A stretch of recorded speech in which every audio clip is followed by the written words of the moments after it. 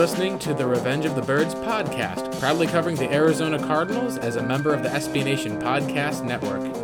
If you love our content, please don't forget to subscribe, give us a 5-star rating, and be sure to share us with a friend. Thanks so much. Hello, and welcome in. This is the Revenge of the Birds podcast, part of the SB Nation Podcast Network. I'm the host of the Bird Gang. You almost said Bird Gang Blitz. I was going to try to not do that, but we are the Revenge of the Birds podcast, home to all of the Bird Gang listeners out there. Thanks for joining us. My name is Blake, at BlakeMurphy7 on Twitter. Joined as always by my co-host, I guess you can't really say Little John because that's a rapper, definitely not here. We're joined by Johnny Touchdown, the Venerable John Venerable. John, how are you doing this evening as we set to record during the dead period of the offseason? There's very little NFL news happening as we speak. Well, I could be Little John, I guess. I'm only 5. I like to tell people I'm 5'7". I am 5'6.5" theoretically. Wow. So I'm not very big. But so that's why Kyler Murray and I are kind of kindred spirits at this point. Even though I was a Josh Rosen guy at heart, but there's something about another fellow short guy. Although he's only NFL short, he's not real life short like I am. I'm doing well, Blake. We're in a little bit of a dead period, but it's also, and we'll talk about this. It's also that period of time where you could see a couple moves from Steve Keim as we get into the latter part of June, early part of July, where this team, once they take the field and Keim has a better chance to assess his product with pads on, I think we could still see maybe 1 or 2 additions to this Cardinal team that's not really being discussed. I'm looking at the offensive line, maybe at the defensive line, maybe in the secondary. But, we've seen marquee names for the Arizona Cardinals in the past sign in July. So keep your eye out for a couple guys right now. John Abraham, I believe, was once signed in July, as was Eric Winston, both focal points for the Arizona Cardinals. Abraham went on to make the Pro Bowl. So it may be a dead period right now, but that could change with one signing. That it could. We also have some big news regarding John that we'll get to, but just kind of a tease. We'll touch that on the end. So if you want to listen and hear what that announcement is, do stick around. We hope you listen to the show here. What I do want to jump into, at least that you talked about, John, was with the offensive line, with the depth, we've entered into the rest and relaxation point for the Arizona Cardinals. Whenever you're going through the year, you have to have vacation time. You have to have time off to think, and that's usually always during this period. I took a quick look at the transaction wire just out of curiosity to see just how many moves teams actually made during this period. And from I want to say from June 27th to July 10th, there was literally no news in 2018 except for one player retired. So this is the point where there's hardly any big news. There's usually contract extensions that happen. Sometimes a lot of teams will wait into camp. Maybe if there's a guy who finally says, all right, you know what, I'm getting antsy, let's get into camp just before we get there, you'll see some of that news. The big thing, obviously, during the time off is this is kind of the case where some people can get into trouble, but that's where we, you cross your fingers each year. What I do want to talk about, at least, is just kind of summing up the biggest takeaways that we have from minicamp. The Cardinals wrapped up their 2-day, even though there's 3 days scheduled. Cliff Kingsbury kind of adopted the NFL tradition of taking the last day off of camp, letting the guys go and either get a breather. We haven't heard if there was a team activity they went to. I can assure you it probably wasn't as intense as the New England Patriots and Bill Belichick going paintballing and hitting one of his players in the head. So that's it'd be really interesting to see at least just how accurate some of those players are, the Cardinals. But I do at least want to go, John, and talk a bit about just the biggest topics that we have, what the news we're hearing coming out of minicamp, what the biggest trends and stories are. I do want to start ultimately with not Kyler Murray as some would expect, but with the cornerback situation for the Arizona Cardinals. We had looked and had thought that maybe a guy like a David Amerson would be considered to replace Patrick Peterson, at least for the first 6 games. He was released last Thursday. You've got guys like Tremaine Brock is left. Obviously, they signed Robert Alford. There's been some news that they kind of like Chris Jones, who came out into the team last year. It ultimately says a lot about how Byron Murphy has looked. It seems like once he kind of moved into the nickel cornerback role, he got to lock that down, which is great news for the Arizona Cardinals if that's the case. But do you think that this is a cornerback position that is going to get figured out, John? Are we going to be looking at another signing here for the Cardinals? Or what are kind of some of your thoughts here? Because right now with Emerson being cut, it was a bit of surprise to a lot of Cardinals fans. Even people like you and me had questions about it.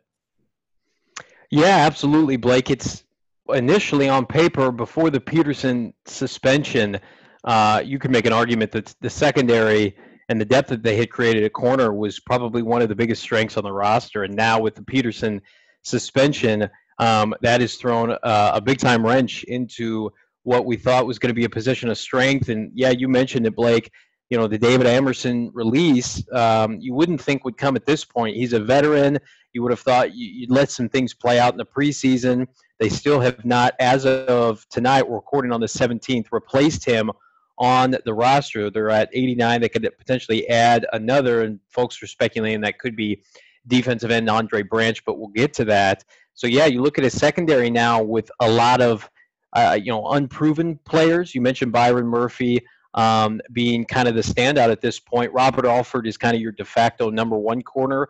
Got a nice contract in the offseason, and I was really excited for that acquisition just based on his experience. I think he's got a lot of similarities in his game to former Cardinal Gerard Powers. I think they were both at similar positions in their career when they joined the Arizona Cardinals. And so I thought that was a perfect compliment to Peterson. Then you throw Murphy in the mix, and you're like, yeah, this is a position of strength, maybe mixing a little Budda Baker.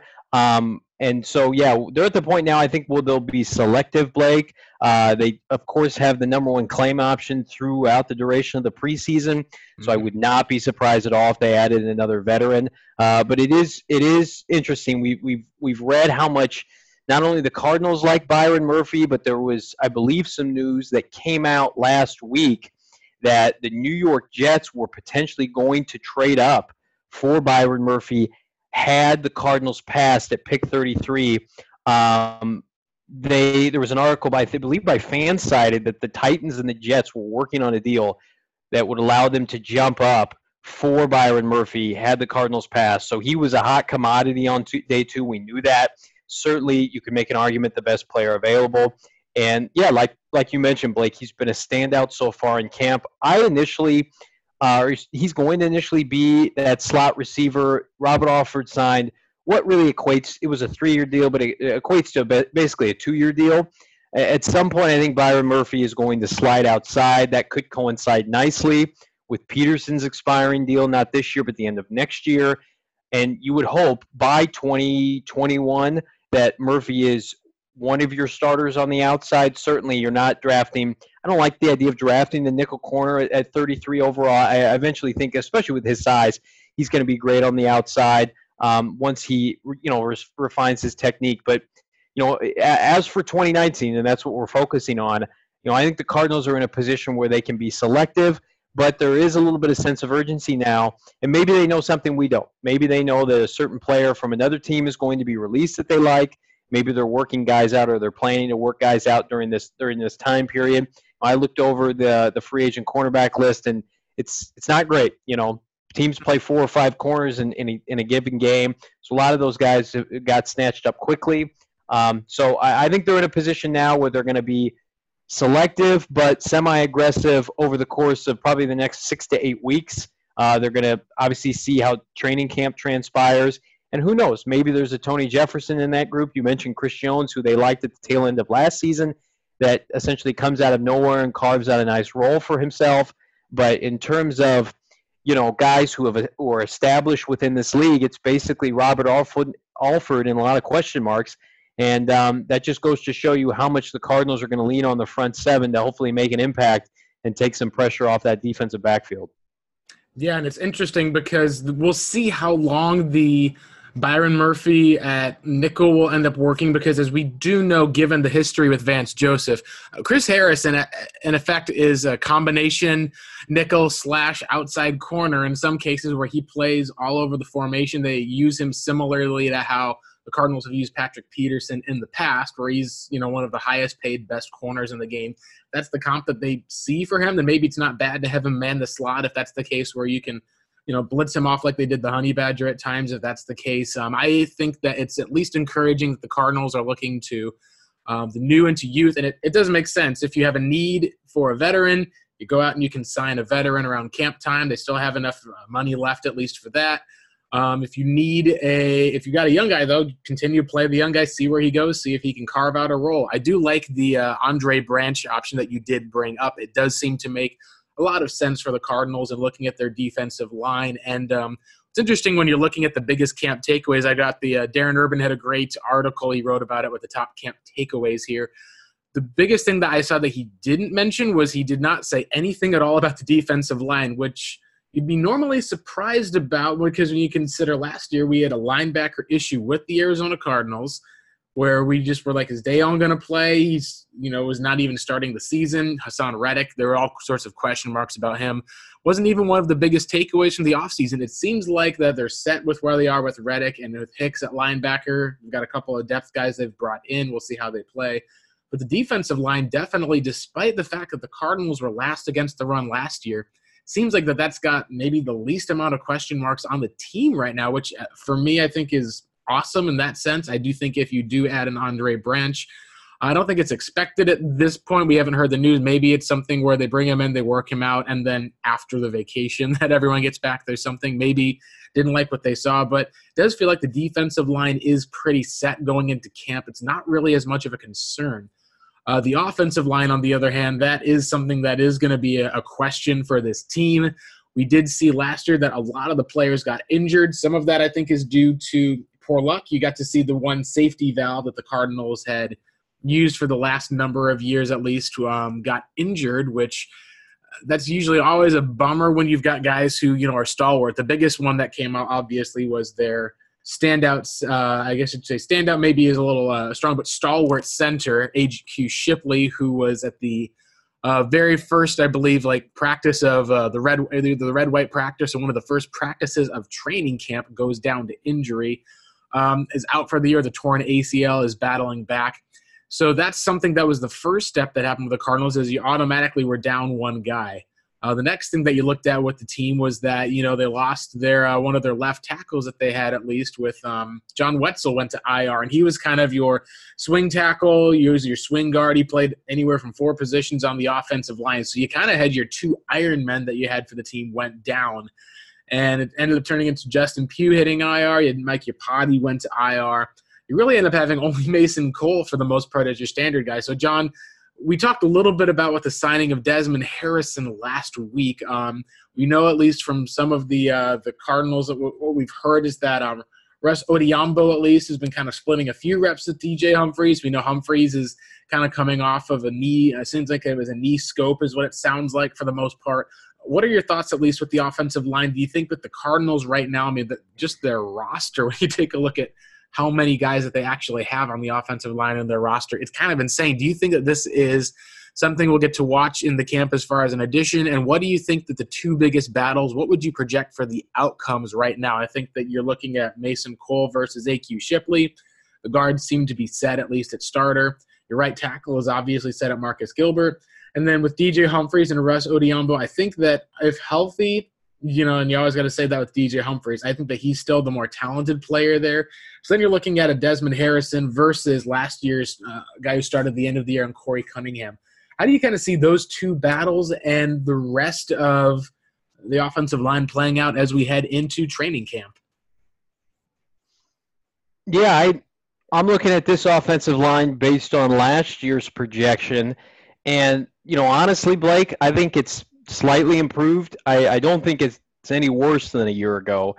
And I think that the position that has the most upside, in my opinion, not for the next 3 to 5 years, but just for 2019, is if Marcus Gilbert can get back to the kind of player he was in Pittsburgh, or only about 90% of that player, the Cardinals are going to be in good shape at right tackle. He is a known commodity in this league.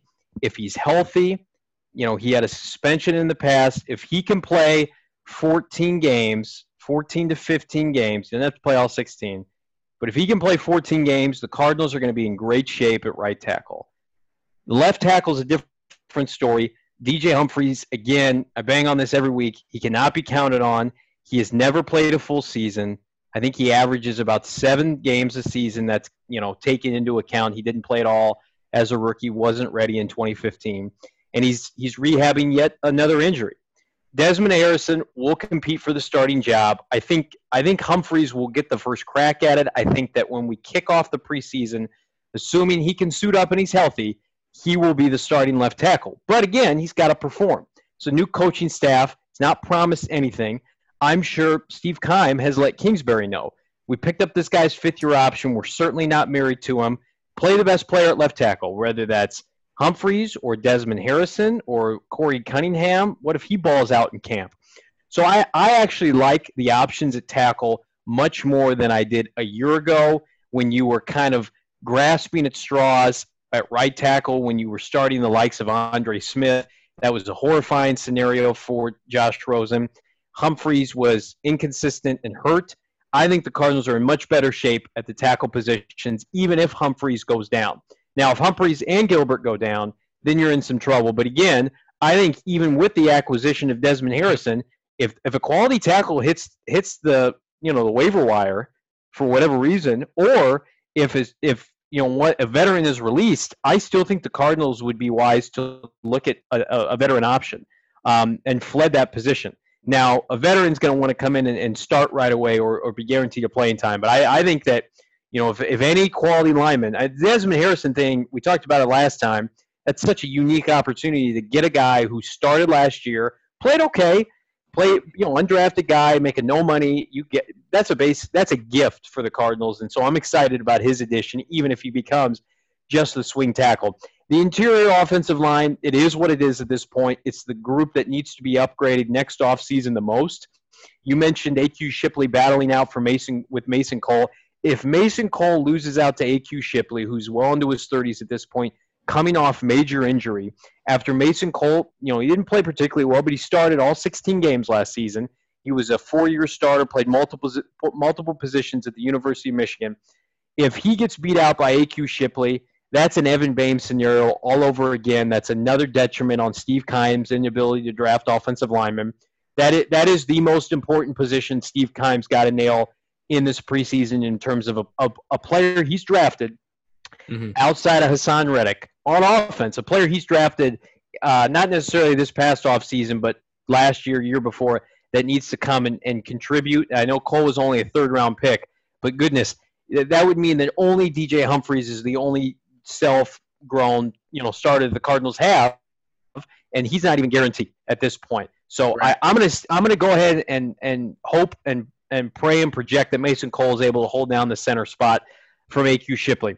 The two guard positions, you could take them or leave them for me. Justin Pugh, he's slightly above average at guard when he's healthy, but when is that ever? The biggest thing for me, Justin Pugh, can you just stay on the field for more than 12 games for some continuity? That was the hardest part for me to watch last year. Not only Rosen getting his brains beat in, but Mason Cole, just the consistent chaos around him. I think he's got to be given some due credit for that, based on the fact that you're a rookie center starting in the NFL. You're going to lean on your right and left tackle for protection schemes and check with me's, that kind of thing.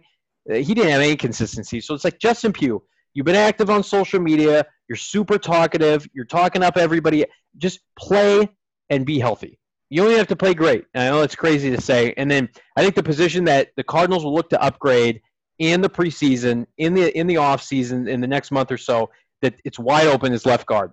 J.R. Sweezy is a replacement level player. Max Garcia is a spot starter if you need him. He's got some continuity with the Cardinals offensive line coach coming from the Denver Broncos. But I think that position's wide open. If they can find a solid player to come in and contribute at left guard, I think that's the position to look for. I think the four other positions, basically, the guys who are going to be starting are on the roster, but you could see an upgrade potentially at left guard come within the next 6 to 8 weeks, I think so. So that's kind of my outlook. But again, my two standouts right now, I'm crossing my fingers, are for Mason Cole and Marcus Gilbert. And next offseason, if those two guys are consistent, you feel comfortable moving forward with the both of them, then add another starter. It doesn't happen overnight. Little nuances, little additions here or there. We saw the Cardinals go from a terrible offensive line in 2012 made small improvements in 2013. They got Jared Valdir in 2014. Mike Iupati came in 2015. I know he only had one good year, but he did make the Pro Bowl. Little nuances like that. Bobby Massey developed over time. So it's not something that can be done today, right now. But I think over the course of the next 12 to 18 months, it could look much better. And Kyler Murray's mobility, Blake, I mean, let's face it, that'll help a lot. Yeah, it's interesting looking at Justin Pugh because the contract the Cardinals gave him, when you're looking at it it was a 5-year deal that they had. When you're looking at it, they moved the guaranteed money not really into the first 2 years, but effectively into the first 3. So that's the one thing is if Justin Pugh, is not able to stand up or doesn't play as well as you'd like, then the Cardinals effectively might be married to him through the 2020 season. That's going to be a big question mark with Steve Keim. Now, the big thing is if he does come back, plays well, plays healthy, then you start to look at that saying, okay, so now you've got one down year in 2018, one improved, hopefully, year in 2019. Then you get to look at 2020 as basically being kind of the key focal point year. I think with Mason Cole, maybe there'd be some questions. My biggest question with him would ultimately fall onto if he's going to end up starting to get some reps over at center and at guard. I know we've talked about with Lamont Galliard, the Cardinals drafted a safety out of Georgia in the 6th round. He probably is a guy who could have gone as easily as high as the 4th. Maybe end up looking at guard as being a potential one. And some people, saw the shift from center to guard and were concerned. My biggest thing was if this turns into a, even compared Evan Boehm type situation, that would be maybe your worst case scenario. The potential best case scenario that I could see, however, would be if you take a look at the Cardinals in 2012, they started Bobby Massey pretty much the whole season. They had injuries that happened at right tackle. Bobby Massey slid in, didn't play particularly well. It's very comparable in a lot of cases, honestly, to how Mason Cole played. It was a lot of chaos going around him, not a lot of help on that offensive line. Cardinals weren't quite settled that next year, so they brought in Eric Winston to play right tackle for an entire year. You basically took a guy who was a 4th-round pick, similar to Mason Cole, close in that round range, sat for an entire year, and then for the next 3 years, Bobby Massey went on and started for the Arizona Cardinals in 2014, 2015, even up through, I believe he ended up leaving the team after the 2016 season, went over to the Chicago Bears, carved out a nice niche role. So if that's the case with Mason Cole, then I'm not going to be too concerned overall about this camp, especially if A.Q. Shipley, considering he's a motivated guy, he's a workhorse, he's got a lot of great camaraderie with the team. I even actually posted about it on Twitter when Marcus Gilbert commented, and he mentioned, the Shipley is one of the guys, didn't mention Mason Cole, and so when he heard back or saw my tweet, at least he responded, was like, hey, I think Mason's a great guy, he's going to do great things.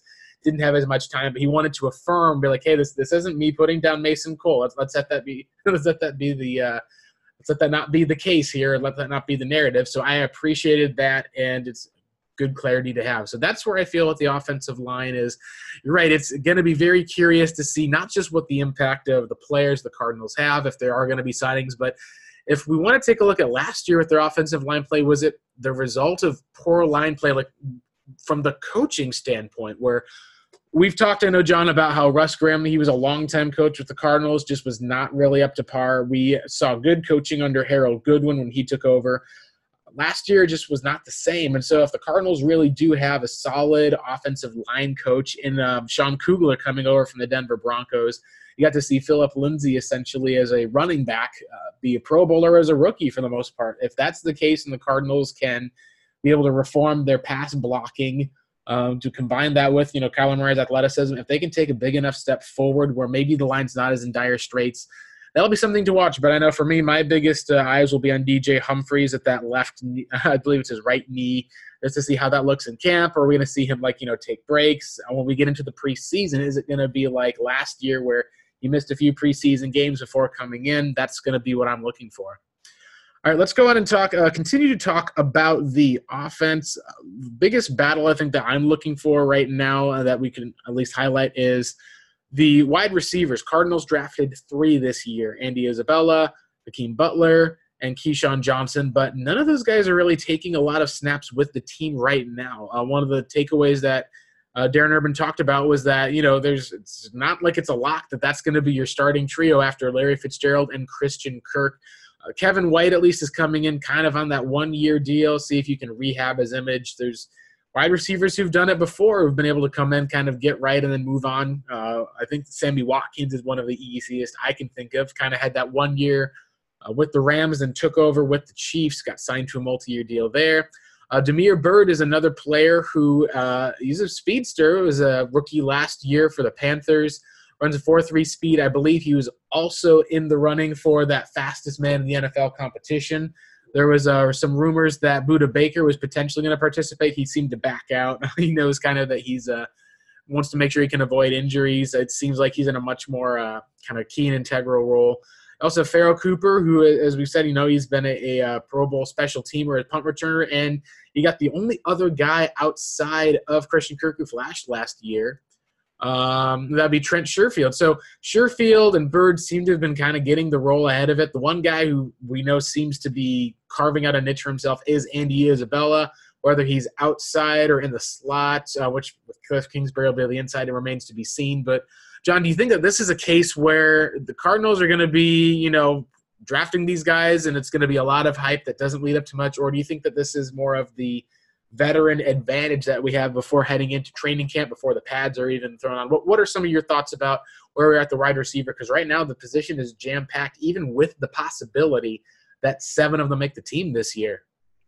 Yeah, it's a loaded group of guys who we're all excited about in one way, shape, or form. It is, though, a position group that you have to kind of temper your expectations, especially for the rookies, because it's one of the most difficult positions to come in and not necessarily contribute, but play at a high level right away. We've seen certain players come in and net 1,000 yards as a rookie, but that's a rarity now in the NFL. And offenses have never been more pass happy, but even guys like Calvin Ridley last year, who was expected by many to be the top receiver in the draft, I mean, he was very kind of hit or miss in an Atlanta offense that liked to throw the football. And so with the Cardinals, who I think are going to throw the football more than most in the NFL, they're certainly going to be in the shotgun more than most. It's a group that's going to give them a lot of situational opportunities, but at the same time, these rookies are definitely going to have to fight for playing time. You mentioned Isabella. He's carving out his niche role.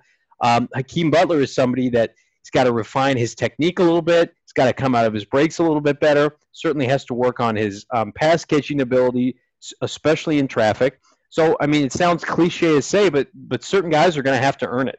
And, I mean, you talk about a guy like Keyshawn Johnson coming out of the 6th round. I mean, I like him. I hope he makes the team, but he's no given to make the team. Anytime you're a late day 3 pick, it's very much a toss up. I think the only sure things we know, Christian Kirk and Larry Fitzgerald are going to start in some way, right? We're going to see generally 4 receivers on the field at once, outside of maybe a goal line package, or if you're running heavy on first down with multiple tight ends. Although we have no idea really what this offense is going to look like, which is kind of fun. But at the same time, let's say traditionally we're going to see 4 wideouts.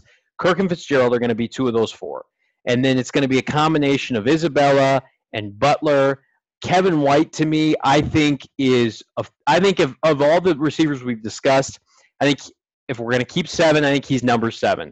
But I think he'd be the first guy to cut because, honestly, I don't see him playing special teams. He's not a return specialist. Like the Cardinals claimed Pharoh Cooper last year, and I believe he can make an impact this year like he's done for the Rams in years prior. He's an all-pro returner. The Cardinals have struggled mightily.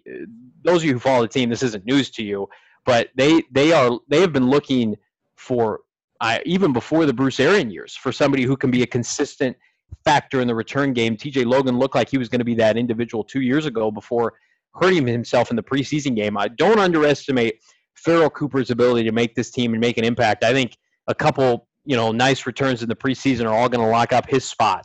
So too many fans, I think, are forgetting about the fact that the Cardinals claimed him and his salary. And so I think he's a given. I think Fitzgerald and Kirk are obviously a given. Isabella and Butler, because of their draft status, those 2 are a given. So there's 5 right there. Let me see. Fitzgerald, Kirk, Isabella, Butler, Cooper. That's 5.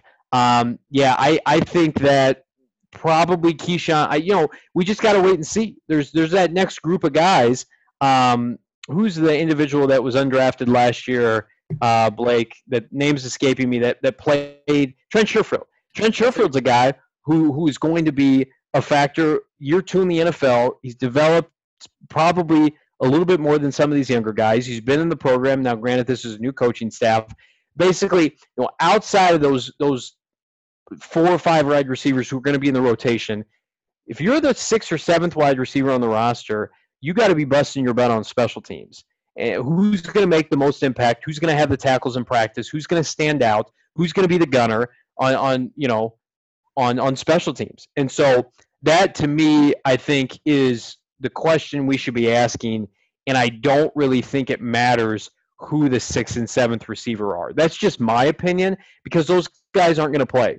There's going to be rotation of about 4 or 5 receivers. The last 2, if they keep 7, are going to play primarily special teams. One of those 2, I don't see Pharoh Cooper playing much on offense, if at all. And so you figure, the 3 draftees, potentially Christian Kirk, Fitzgerald, Sherfield, I think is going to make the team. So really it's going to come down to a guy like Kevin White and, a couple other undrafted guys. So to me, I think it's, in my opinion, I think it's much to do about nothing. If you're wrapped up in Kevin White, and, I saw an article on ESPN that, he had a great spring. I mean, that's never that's not Kevin White's MO. It's when the pads come on, can he stay healthy? Is he consistent on the field? He hasn't been able to showcase anything like that.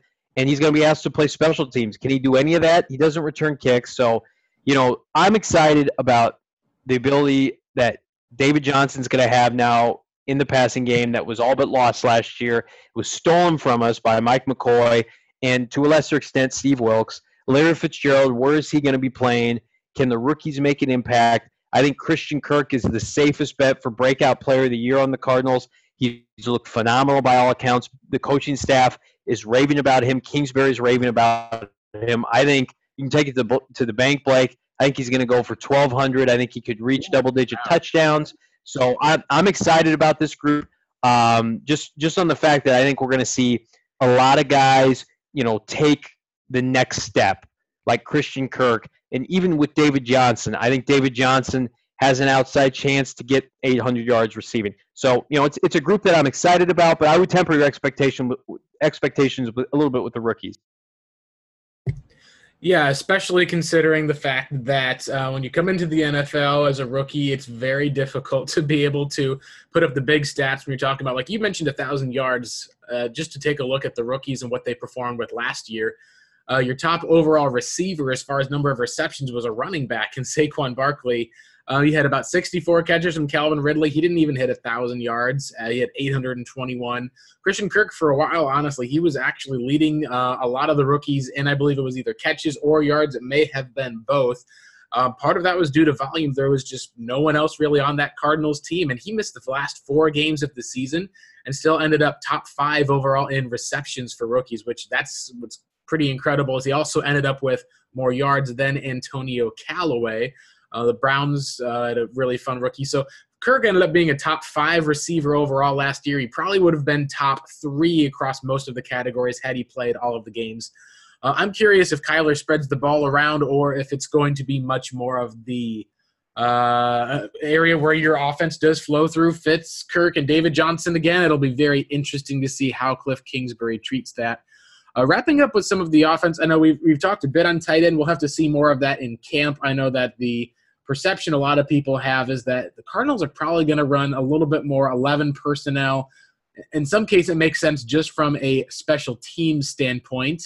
You want to make sure that you've got guys who are big enough and blockers, and you don't want it to be where if your offense breaks down, if you've got a guy like, let's say, Pharoh Cooper, who's a special teams only. Speaking of which, Andy Isabella, he's apparently been returning punts so far, so maybe you can kind of kill 2 birds with 1 stone if he's successful there, and that could help your wide receiver spot out a little bit, so it'll be interesting to see how they sort that.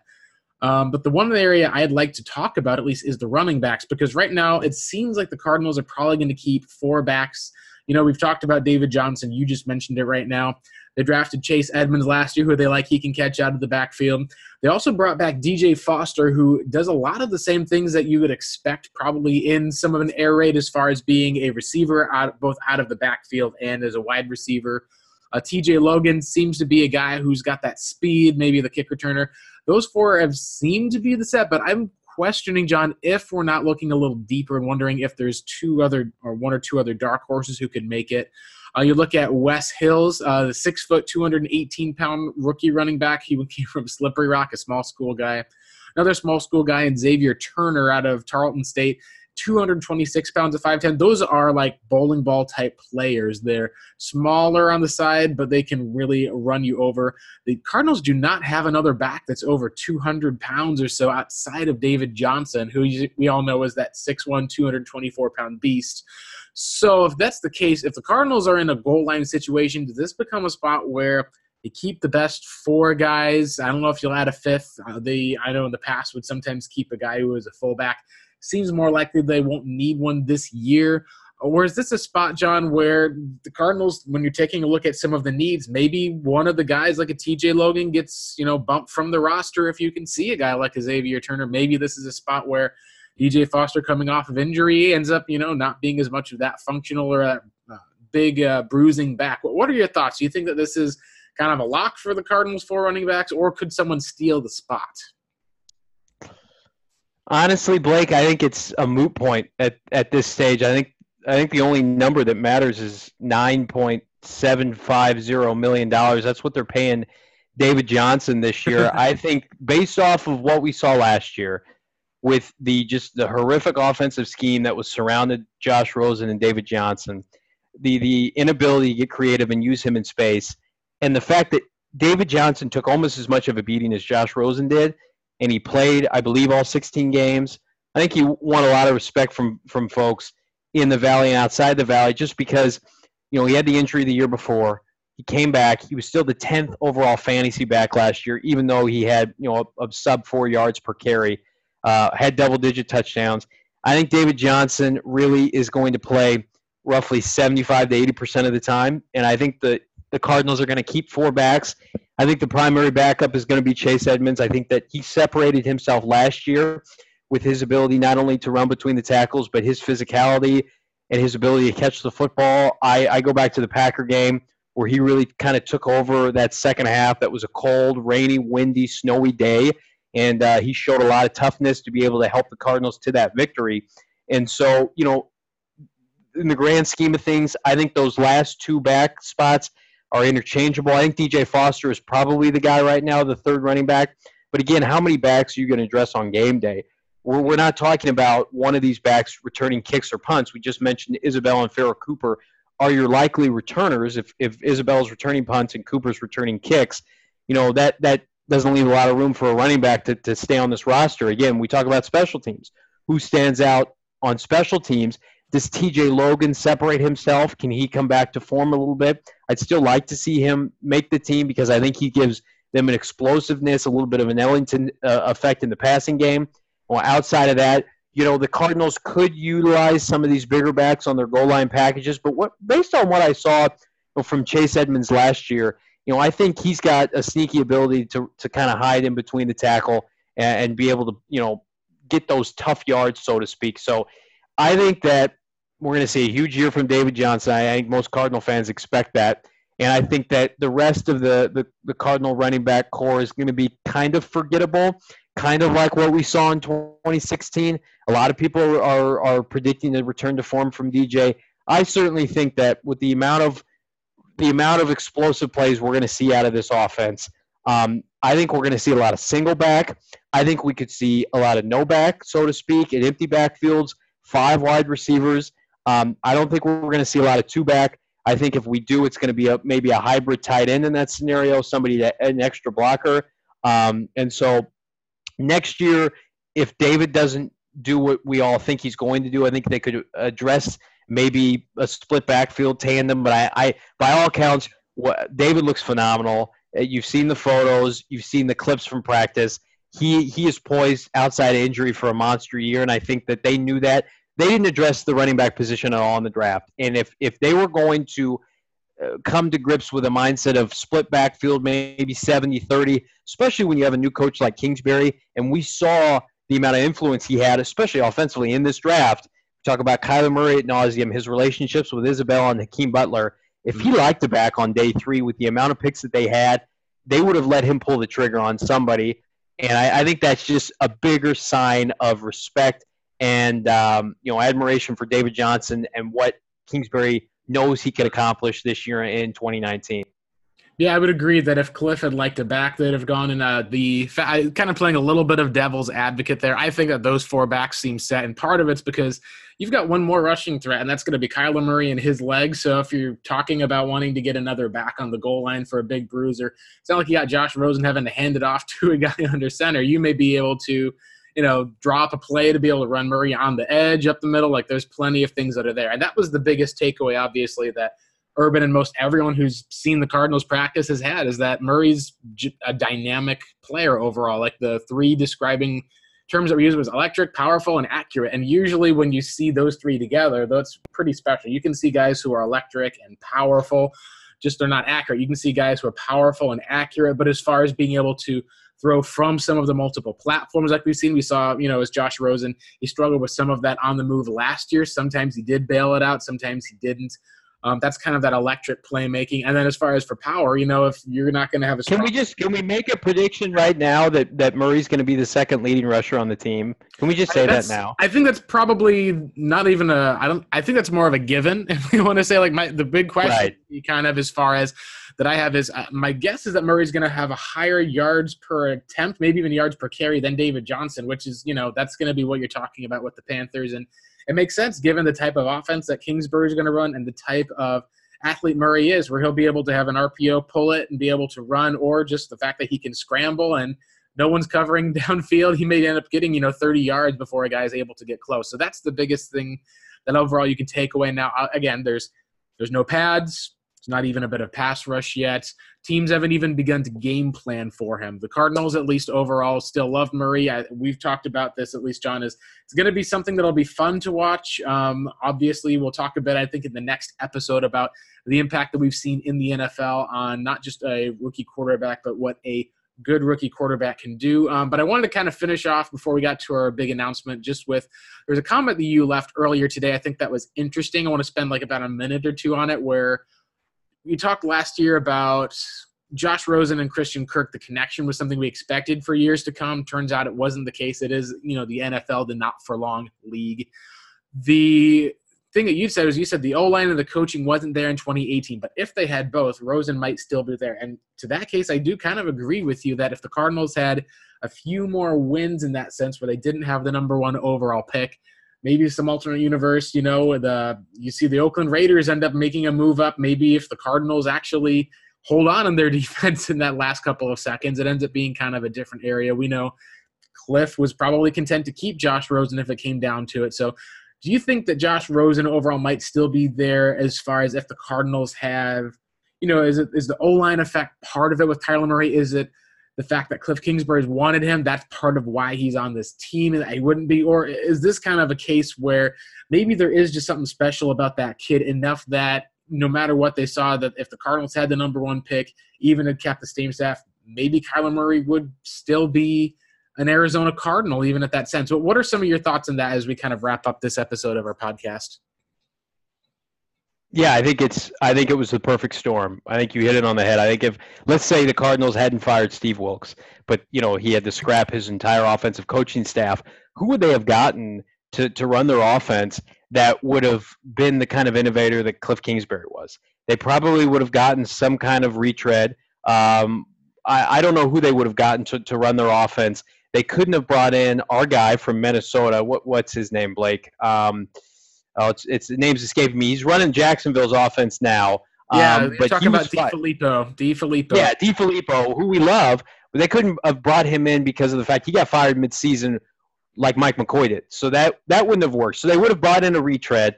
99% of the time, whomever they would bring in, it would have a conventional style, conventional thought process. They would have gone with Rosen, 100%. No doubt about it. They would have kept Steve Wilkes.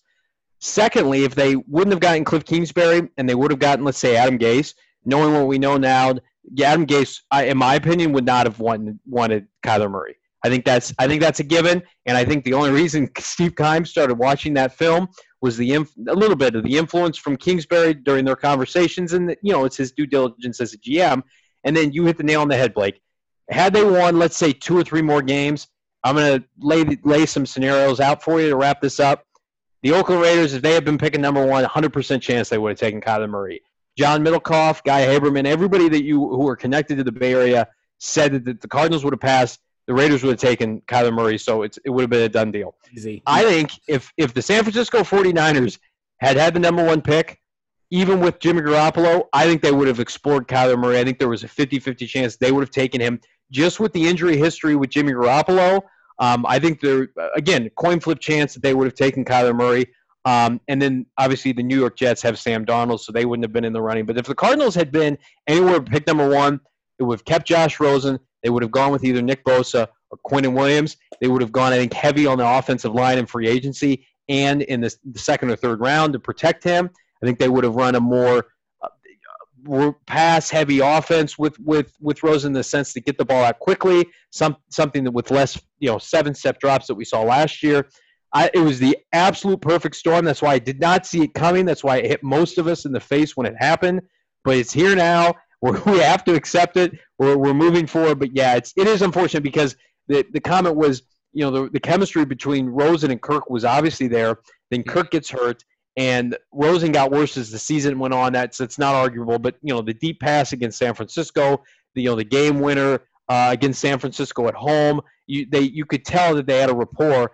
Part of the reason was because Kirk was their best offensive weapon last year. So yeah, it's unfortunate. We wish Rosen well, but I think Kirk's got a potential stardom moving forward. I think he's going to be phenomenal. Yeah, it's interesting with the Cardinals, like you said, perfect storm. Perhaps if there was different coaching, I think that the name that seemed to strike if they had kept Wilks would have probably ended up being Jim Caldwell, which ironically, he's probably on the staff right now with the Miami Dolphins with Josh Rosen, and he's probably going to be very good for him when you look at how he developed and helped with Matt Stafford. He was a part of the turnaround season with Joe Flacco in which he won a Super Bowl. So it would have been probably a good hire, maybe even if you had let him, if Steve Wilks go and still brought him in as the head coach, say that something happened with Kingsbury or it wasn't in the cards for some reason. That would have been fascinating to see at least. I think it would have probably brought stability to the franchise, brought more of your 9-7. But just seeing with Jim Caldwell, he just hasn't been able to kind of get over that hump. He's in some cases the 9-7 as Jeff Fisher is too, a 7-9. For me, I'm a little bit curious. I'm curious if in Cliff Kingsbury's meetings, if he brought up with Josh Rosen with the Cardinals and was like, hey, speaking of quarterbacks, I broke down Josh Rosen for you here. I really like this guy, Kyler. And even from maybe the very start, if that was something that was, introduced, oh, no, don't worry about all of that. We'll never really know officially, but there is at least some type of a case where he impressed enough, at least with the Cardinals, that by, the combine, most everyone knew. So we'll see. Those are the 2 quarterbacks. Obviously, we'll be watching it. So far, it seems like he's behind Ryan Fitzpatrick through OTAs and minicamp. Obviously, training camp will be where that takes place. So as we wrap up for everything tonight, John, why don't we get to that special announcement that we kind of teased at the beginning of the broadcast? Very exciting for all your Revenge of the Birds podcast listeners. John, why don't you take it away with what you'll be doing in the upcoming year? Yeah, I'm going to start writing and contributing to the Revenge of the Birds, not Revenge of the Birds, but SBNation.com Revenge of the Birds, I should say. I want to get the full name in there. I'm going to start contributing from a written standpoint starting this season. Join my fellow colleagues utilizing the written word. I've enjoyed immensely doing this podcast with Blake, and will continue to do it. But I want to be able to provide weekly content in written form. Background, I have a journalism degree, broadcasting specifically, but did a lot of print journalism as well. Worked for, if you remember, the ill-fated ESPNChicago.com when ESPN started to run a bunch of separate websites to like ESPN Dallas, LA, and then print journalism has gone a little bit by the wayside in the sense that it's tougher to compete now, and Blake and I get that sense, and we're trying to evolve with podcasting, but SB Nation Revenge of the Birds is a phenomenal site. I'm very fortunate for the opportunity. I love the interaction that it's given me with the Cardinal fandom, especially the people who consistently support and listen to us on this podcast.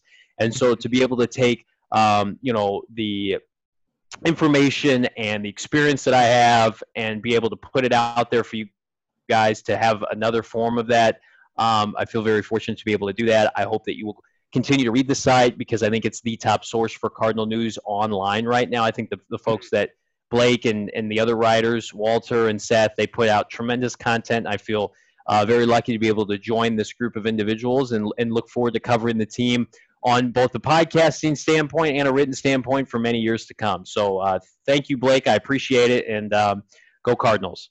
Oh, yeah. Well, big thanks and heads up to our site manager, Seth Cox, who obviously goes through, like, he writes so many articles. I can't even fathom at least the amount of time and effort that he, Walter, and like other people you mentioned, at least, John Buckley, Andy Kwong, so many people who pour in a lot of time and effort. I'm ecstatic to have someone who obviously has more journalism experience than me and John to be able to come on board. At least I did have journalism classes I did take in college, ended up going a different route for my degree, but very excited to have John on. That'll wrap it up for us in our podcast. So you can look forward to seeing the new John Venerable Revenge of the Birds article dropping at least in a little bit. Just keep it on the lookout for when it's going to come down the pipeline. It'll be awesome. So our podcast listeners obviously are going to be the first to know, which is exciting. For those of you who do love and support us, thanks so much. Do recommend us, obviously, if you have other Cardinals fans that you know of. We've got some overseas people who've reached out. I know we had from Germany, from Britain. Always exciting to be able to have not just the Bird Gang out locally where I am, but all around the globe. Thank you for listening. That's so awesome that you guys listen and you're not. I mean, we love all the listeners that participate, but just to think that folks are listening overseas, different time zones, different continents, that's wild. And Blake and I never thought that would happen when we started this podcast. So we appreciate the amount of love and hits that you guys continue to give us. And we're going to do this as long as we can. So we appreciate it. Yeah, Bird Gang Overseas represent. Thank you guys again for listening. Again, if you are looking to download the podcast, whether it's you're an iTunes listener, whether you're a Google Podcast listener, whether you're on Spotify, whether you're on any of the other new apps that we have like Stitcher, or if you listen to us on revengeofthebirds.com, we've got our new kind of setup that we have for the site. If you do end up checking it out, we're actually now kind of pinned onto the front page. So we've got a new little spot for our audio and our podcast. So if you're looking for latest episode, want to listen, you can just go ahead and log in. You've got all of our last couple of podcast episodes are right there on the front page for you. You'll always be able to find it there, which is awesome. Won't have to do any more hunting and pecking at least. We've got obviously our whole backlog of content as well as going to be on revengeofthebirds.com. Thanks again for tuning in, folks. We're going to check out here for that one. Go Cardinals, and you folks have a wonderful rest of your week.